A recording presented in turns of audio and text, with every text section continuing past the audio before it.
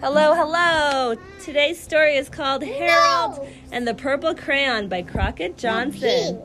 And we have some special friends with us today. Or a bunch of. A bunch of friends. Avery, Camden, Linda, Danny, Sawyer, and then David and Michael will be here at night. Hey. Okay. Okay, here we go. One evening, after thinking it over for some time, Harold decided to go for a walk in the moonlight. There wasn't any moon, and Harold needed a moon for a walk in the moonlight, and he needed something to walk on. A street. He made a long, straight path so he wouldn't get lost, and set off on his walk, taking his purple crayon with him. But he didn't seem to be getting anywhere on the long, straight path, so he left the path for a shortcut across the field, and the moon went with him. The shortcut led right to where Harold thought a forest ought to be. He didn't want to get lost in the woods, so he made a very small forest with just one tree in it. It turned out to be an apple tree. The apples would be very tasty, Harold thought, when they got red. So he put a frightening dragon under the tree to guard the apples. It was a terribly frightening dragon. It even frightened Harold. He backed away. His hand holding the purple crayon shook. He got scared of his own drawing. Rawr! Suddenly, he realized what was happening. But by then, Harold was over his head in an ocean. He came up thinking fast. And in no time, he was climbing aboard a trim little boat.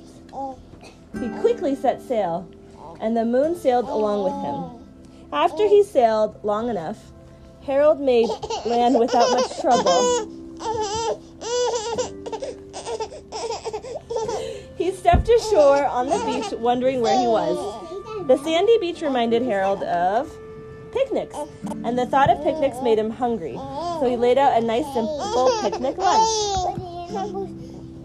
Are you guys drawing on the carpet with your fingers? No, we're making a farm. There was nothing but pie. But there were all 9 kinds of pie that Harold liked best. Auntie, I cannot see. Ooh, here. No, I can't see. Oh, I can't. Now no one can see. I'll just look myself. Use imagination.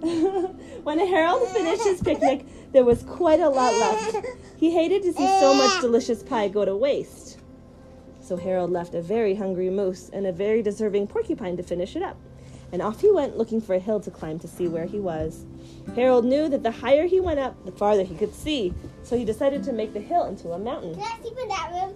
If he went high enough, he thought, he could see the window of his bedroom. He was tired, and he felt he ought to be getting to bed. He hoped he could see his bedroom window from the top of the mountain. But as he looked down over the other side, he slipped. And there wasn't any other side of the mountain. He was falling in thin air. But luckily, he kept his wits and his purple crayon. What is wits? He kept his smarts. He always does that. Yeah. Don't pick up soil, Mom. Did she say don't pick up soil? He made a balloon. He grabbed onto it, and he made a basket under the balloon big enough to stand in. He had a fine view from the balloon, and he couldn't see. Oh, sorry, baby. Oh. Did I get you with the phone?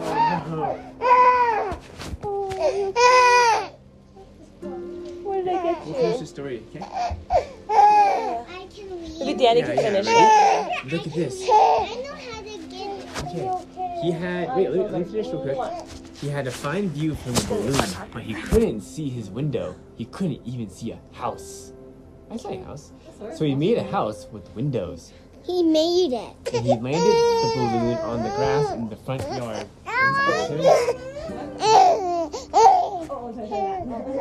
None of the windows was his window. He tried to think where his window ought to be.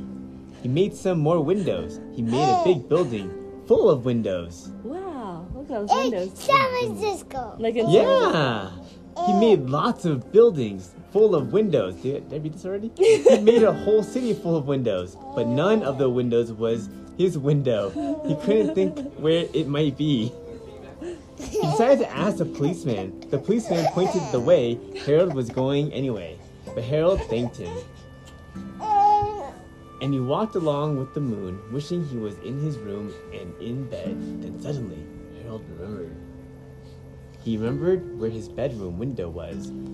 When there was a moon, it was always right around the moon. And then Harold made his bed. He got in it, and he drew up the covers. The purple crayon dropped on the floor, and Harold dropped off. Oh, where's the The end. Thank you. Good night. It's on the tower.